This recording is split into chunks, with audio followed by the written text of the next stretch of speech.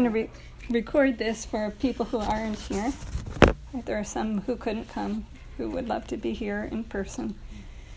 So they're here in spirit. So as I said, when arranging the talk, death, like life, from a Buddhist tradition, it's considered a journey. And it can be a good journey. And it, in fact, for experienced, advanced Buddhist practitioners, it's something that they've been training for and that they step into with some kind of ease and grace. There's a lot of opportunity for awakening on that journey, because when we die, the consciousness opens up in this rare and just unusual way. So today I'm going to explore some of those Buddhist approaches to end of life and the art and ceremonies that can be a celebration of life. It will be experiential, so, just I hope that you're ready to play a little bit. Okay, so there's His Holiness the Dalai Lama, who's the leader of Tibetan Buddhism. And my own practice is Zen. I trained in Korea and the United States, but everyone respects the Dalai Lama. So here's what he says. Sometimes I have an excited feeling towards death because within my daily prayer there are references to the death process and the Bardo process and the next life. So sometimes I get excited, whether I'll be able to use those practices fully at that moment. Such preparation allows us to become masters of our mind. With this as preparation, it's much easier to face the future. And much better with that kind of preparation than just to sit and wait. It's better to make a preparation. And then if there's no life after death, he says it doesn't matter. You're still good. There's another teacher in the Tibetan tradition, Chogyam Trungpa, who was known for a kind of crazy wisdom. The way that he put it is, when you need to go to the bathroom, it's too late to dig a latrine. So, it's, why not prepare in advance? So some kind of core concepts would be that death is certain and the time of death is uncertain. And that's true for all of us, every one of us. My teacher, Zen Master Seong San, would say there's two kinds of people. There's soon die and later die. And we think we know which category we are, but really we don't know. So, but we're here, and we have this precious human life to awaken. All the time, these people and things seem to exist independently. They seem to be so solid. That we have a whole story in our mind about what is happening to us or how it's always like this. And it's not that. When we have that kind of story of the world in our mind, it sets us up like presenting a target for the arrow. There's that saying, to a carpenter, everything looks like a nail. So it just in that way, if we have a story about how, we like this and we don't like that, or this is proceeding just as I planned, or on the other hand, this isn't what I planned and I'm not happy about it. That happens all the time. And it's sort of like we're this whirlpool in the river of life, and it's come together, and then things shift and change. The whirlpool can't decide, oh no, I'm not going to change. Everything is always changing. And if we're able to flow with that and have equilibrium in whatever circumstance, then we're on the path. The truth is we're like these waves on the ocean of life. So the one wave contains all the other waves. We contain the whole cosmos. If we look deeply, like at a tree, we see the tree is not only a tree, right? The tree is the sunlight, right? It is the earth. It's the animals, the other plants, the fungi underneath. the person who planted the tree. All of that is part of what comes together in the tree. So as we're here, we're connected not only to our ancestors, but to each and every other being. And as we realize that, it's kind of a relief, because we don't need to worry so much about protecting this independent, separate self. We begin to realize that our happiness is bound up together with everybody else's happiness. So then it makes it easier to work with people and situations just as they are. And then when death comes and we realize this wave is returning to the ocean, it's not a disappointment for the wave, because the wave is already the water of the ocean. It's a kind of recognition, it's a homecoming. So that's how in Buddhist tradition we speak about a death. It's a returning to that original luminosity, like the child returning to the mother. If at that time, we're comfortable returning to that open space, then death can be the great enlightenment. If we are dying and we react to that returning to the ocean with fear, sort of clutching, anger, then it's, maybe not so smooth. So that's why we say that the mental state at the time of death is really important, because everything just happens pretty quickly. Let's see. Oh. Okay, so in the ancient Theravadan Buddhist tradition, people would meditate next to a corpse. And there's something about that would drive home the reality of impermanence in a way that is just hard to get otherwise. So when I was in high school, I worked as an emergency medical technician. And one of the first calls I was on, it was a DOA. The person had passed away at breakfast, just at the breakfast table. And when the landlady found them, they were already cold. And so I saw that, and I said, yeah, it's like that. Could this happen to me? Yes, of course it could. And that was part of my own spiritual journey. In some other situations, there might be a CPR call. And unlike the way it is on TV, 4 out of 5 times, maybe, the CPR isn't going to do anything. And then after that time, someone has to go into the next room and tell the family, I'm sorry, there isn't anything else we can do. So that gave me an opportunity for myself to see the reality of impermanence, and make me look and say, well, it's important to use this life well. And within all of the Buddhist traditions, there are different practices for helping to work with that. In Japanese Buddhist tradition, there's the jisei, or the death poem. So in all the Buddhist sutras, from the ancient Indian ones through the Chinese, Vietnamese,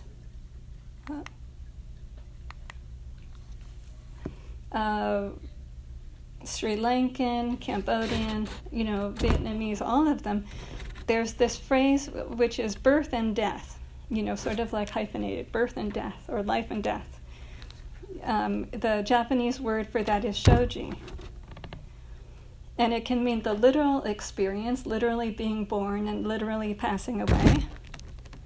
It can mean that time in between birth and death, where we are. What Zorba the Great called the full catastrophe. Where someone said, Zorba, do you have a family? He said, yes, I have a family. I have children, wife, a household, the whole catastrophe. And so, it's all of that wildness. It can also refer to the arising and passing of phenomena every moment, right? Every moment we breathe in, and it's like a birth, and every moment we breathe out, and it's like death. We fall asleep, and it's like death, and we wake up, and it's like birth. From a Tibetan Buddhist perspective, even a sneeze is really like that. We're already not the same person we were when we had breakfast today. Just as the leaves outside are always changing, so then also we are always changing, but somehow we think we won't change. And that's what in Buddhism we call avidya, or ignorance. So when we're able to experience something completely, giving ourselves to it the way that a bonfire burns, leaving no trace, then there's no problem. We're really one with our life. Inside and outside become one. We and the universe become one. So experiencing this moment of birth, this moment of life, this moment of dying, this moment of death, it's about living it directly. So when we touch into that, it's a little bit like T.S. Eliot said in the Four Quartets. Time past and time future are contained in the time present. This one moment contains infinite time. We step into a kind of sacred time. In some sense, past and future are present because of causality. If we want to understand the past, we look at the present moment because the past gave birth to the present. If we want to understand the future, we can look at the present moment because the present moment gives rise to the future. But on another sense, they don't exist. We have all of these conditional tenses like if this, then that. Or when I get there. But where is that when? So we would say at that very moment of dying, there's great solace and clarity in being wholeheartedly present to that. Right? It's not a matter of cutting off our taste for life, but being able to be with this. Like, yes, this is so. So Suzuki Roshi said, before we're born, we had no feeling. We were one with the universe. After we're separated by birth from the oneness, like the water falling from the waterfall is separated by the wind and the rocks, then we have feeling. There's difficulty because we have feeling. We attach to the feeling we have without knowing just how that is created. When we don't realize we're one with the river, one with the universe, we have fear. But whether it's separated into drops or not, water is water. Life and death are the same thing. When we see that, we have no fear of death, no real difficulty. When the water returns to its original oneness, it resumes its own nature. How very glad the water must be to come back to the original river. If this is so, what feeling will we have when we die? I think we're just like the water in the dipper. We'll have perfect composure.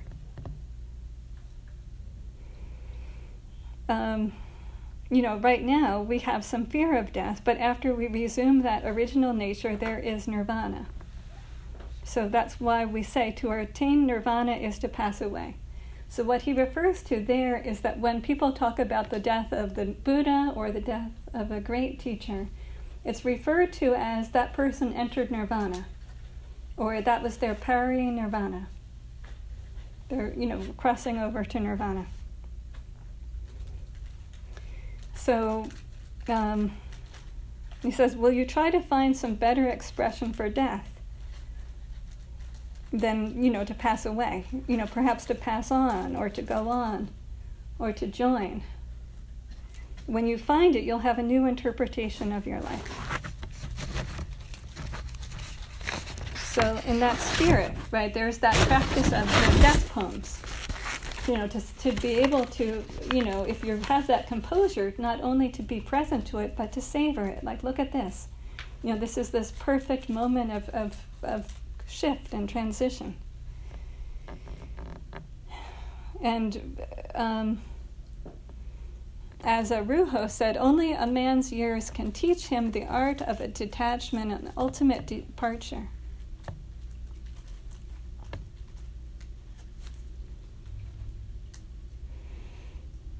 So then all of these beautiful poems appear. Empty-handed I entered the world, barefoot I leave it. My coming, my going, two simple happenings that got entangled. Like, isn't it funny?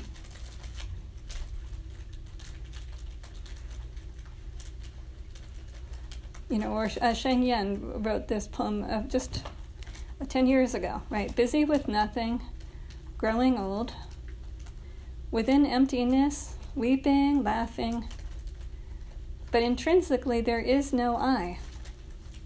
Life and death thus cast aside.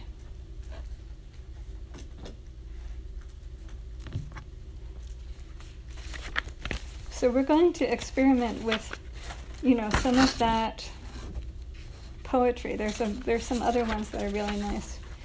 Moon in a barrel. You never know just when the bottom will fall out. Or this one, I cleansed the mirror of my heart. Now it reflects the moon.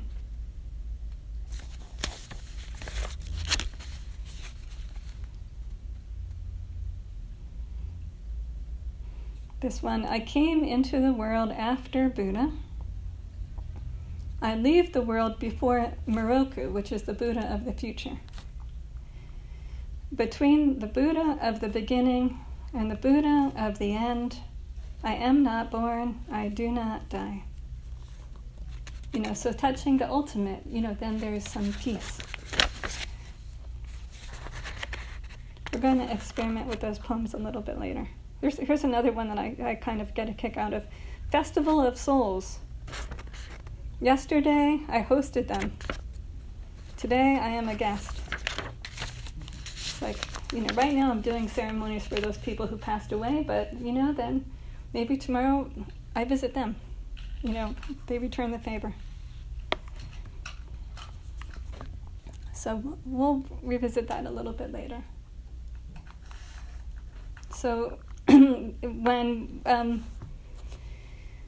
in that place, where people are entering into the passing, it's good for them to have peace, to create a simple, relaxed environment.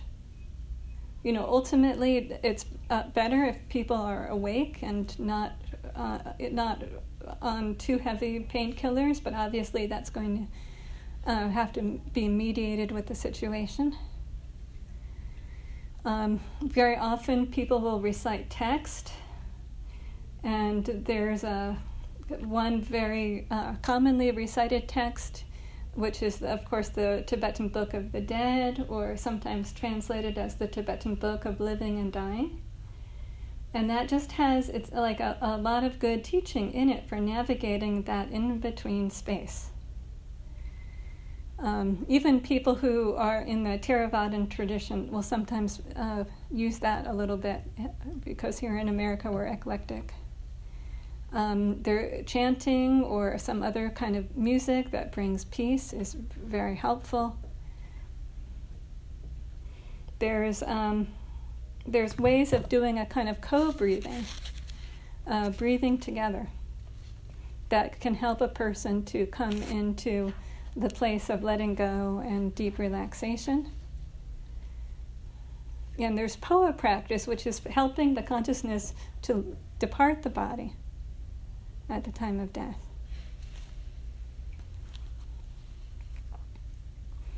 And so in terms of the preparations, we think about the 4 reminders. The 4 reminders are that basically life is death is certain and the time of death is uncertain. We have this precious human body. We have this opportunity to wake up. And so therefore, basically, need to do it and treat those kind of wealth and comfort, of life as a little bit of a distraction. We are more distracted in this modern generation than ever. And so, just be aware of that and say, this is a distraction and this isn't kind of my original job.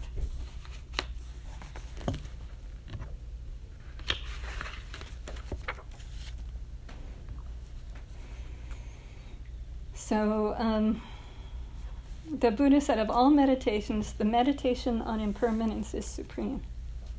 Because it is really a great reminder to use the opportunities we have. Practicing in a noisy environment can actually be helpful, because if you can meditate in a noisy environment without being distracted, then also when the consciousness opens up at the time of death and you might be a little bit taken aback, then it's not going to be facing you so much. Also, making deliberate contact with pain or with discomfort. It's human nature to try to avoid discomfort, but what if we actually come to meet that?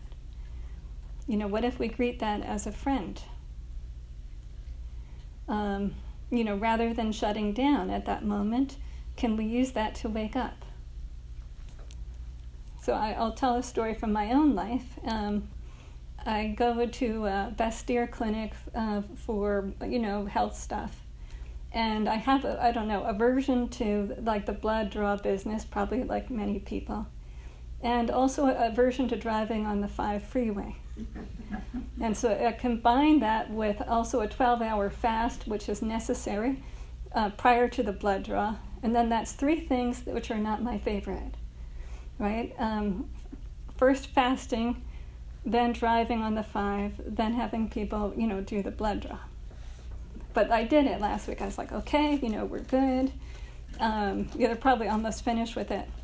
Yesterday afternoon, I got a call from Bastyr Clinic. They're like, we have to tell you that we mishandled the sample, and unfortunately, it's not viable, and we need you to come in again. So I'm thinking, okay, so then maybe at least not first thing of the week. And so I'm like, well, how about 4 o'clock on Monday? And they're like, well, actually the blood needs time to freeze. It has to be completely frozen. So I said, okay, how's your freezer? How long could that take? And they're like, we have a very small freezer. So then I said, okay, I get it, I'm turning this one over to the universe. It's, not the biggest issue, but I'm going to make my little contribution here and accept, and flow. And what if every time that we get caught up in difficulty or frustration, we use that as a moment to return to whatever our prayer is, our mantra, our means of spiritual connection?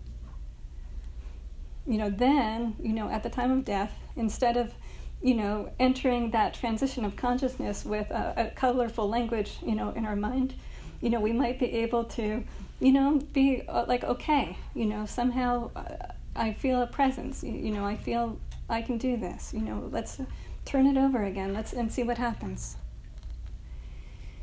So what helps that, of course, is practice, so that this is more than just a good idea.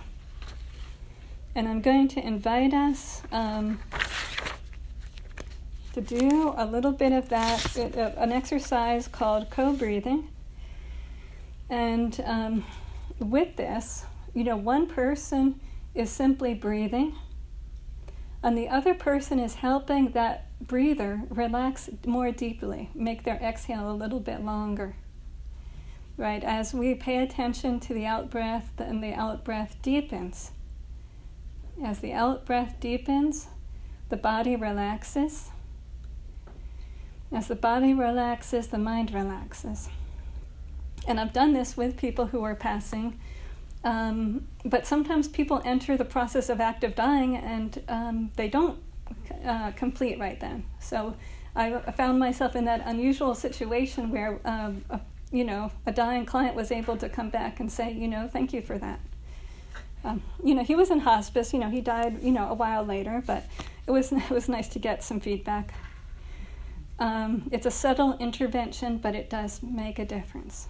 So for this, you're going to partner up, find somebody who's breathing.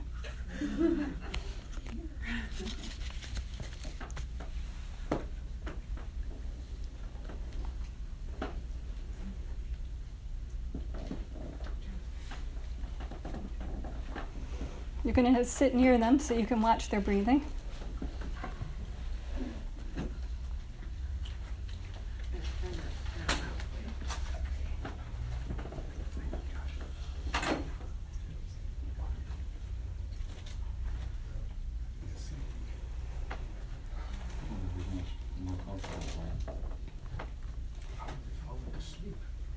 Okay. So, wherever you are. You're going to be sick? Are you going to be sick or am I going to be sick? I don't know yet. You haven't gotten that. Okay then. She didn't say resuscitation. So we're going to be, as the person, the person A is just going to breathe. They don't have to do anything but breathe. The person B, as that person is doing their out breath, you are going to recite either a phrase that they give you. For some people, maybe there's a short one-line prayer, or a mantra, or some word, that brings them into a place of peace. Or you can just use the sound ah. So as they're breathing out, you do ah, ah. And so that's actually going to help to create the shift in the breathing and to bring the person into equilibrium and peace. So you decide who's A and who's B. You're going to do the you want to be B. I just put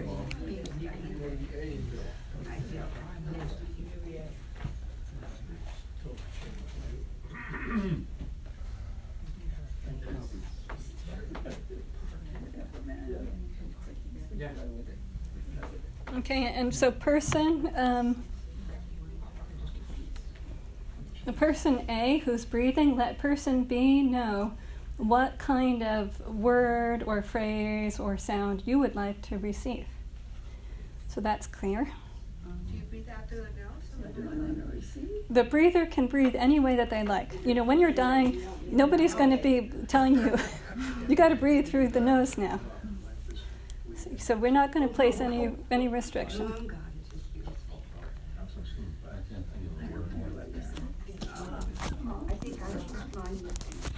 Yeah, that's right. Okay. And I'm going to time this.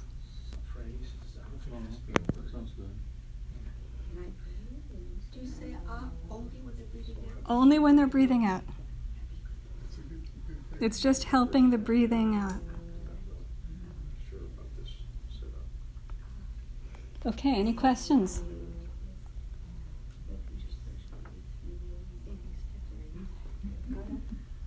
We have our ducks in a row? Okay, gonna do? Go ahead. 7 minutes. 7 minutes.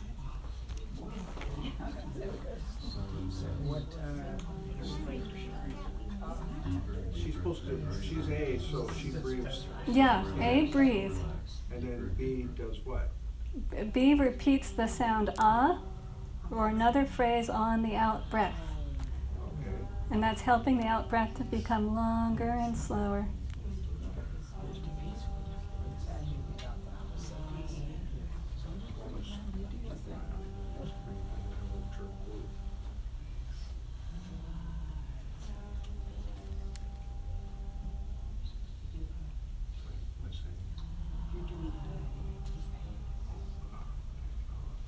Let's do it now. You do it now. Sit. Complicated.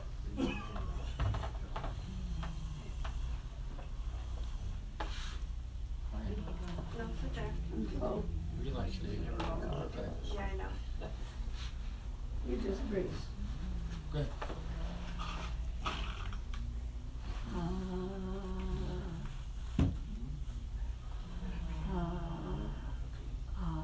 Hi, where am I? I'm gonna say It's all okay with you? Phrase okay. That's fine. Okay. You just breathe.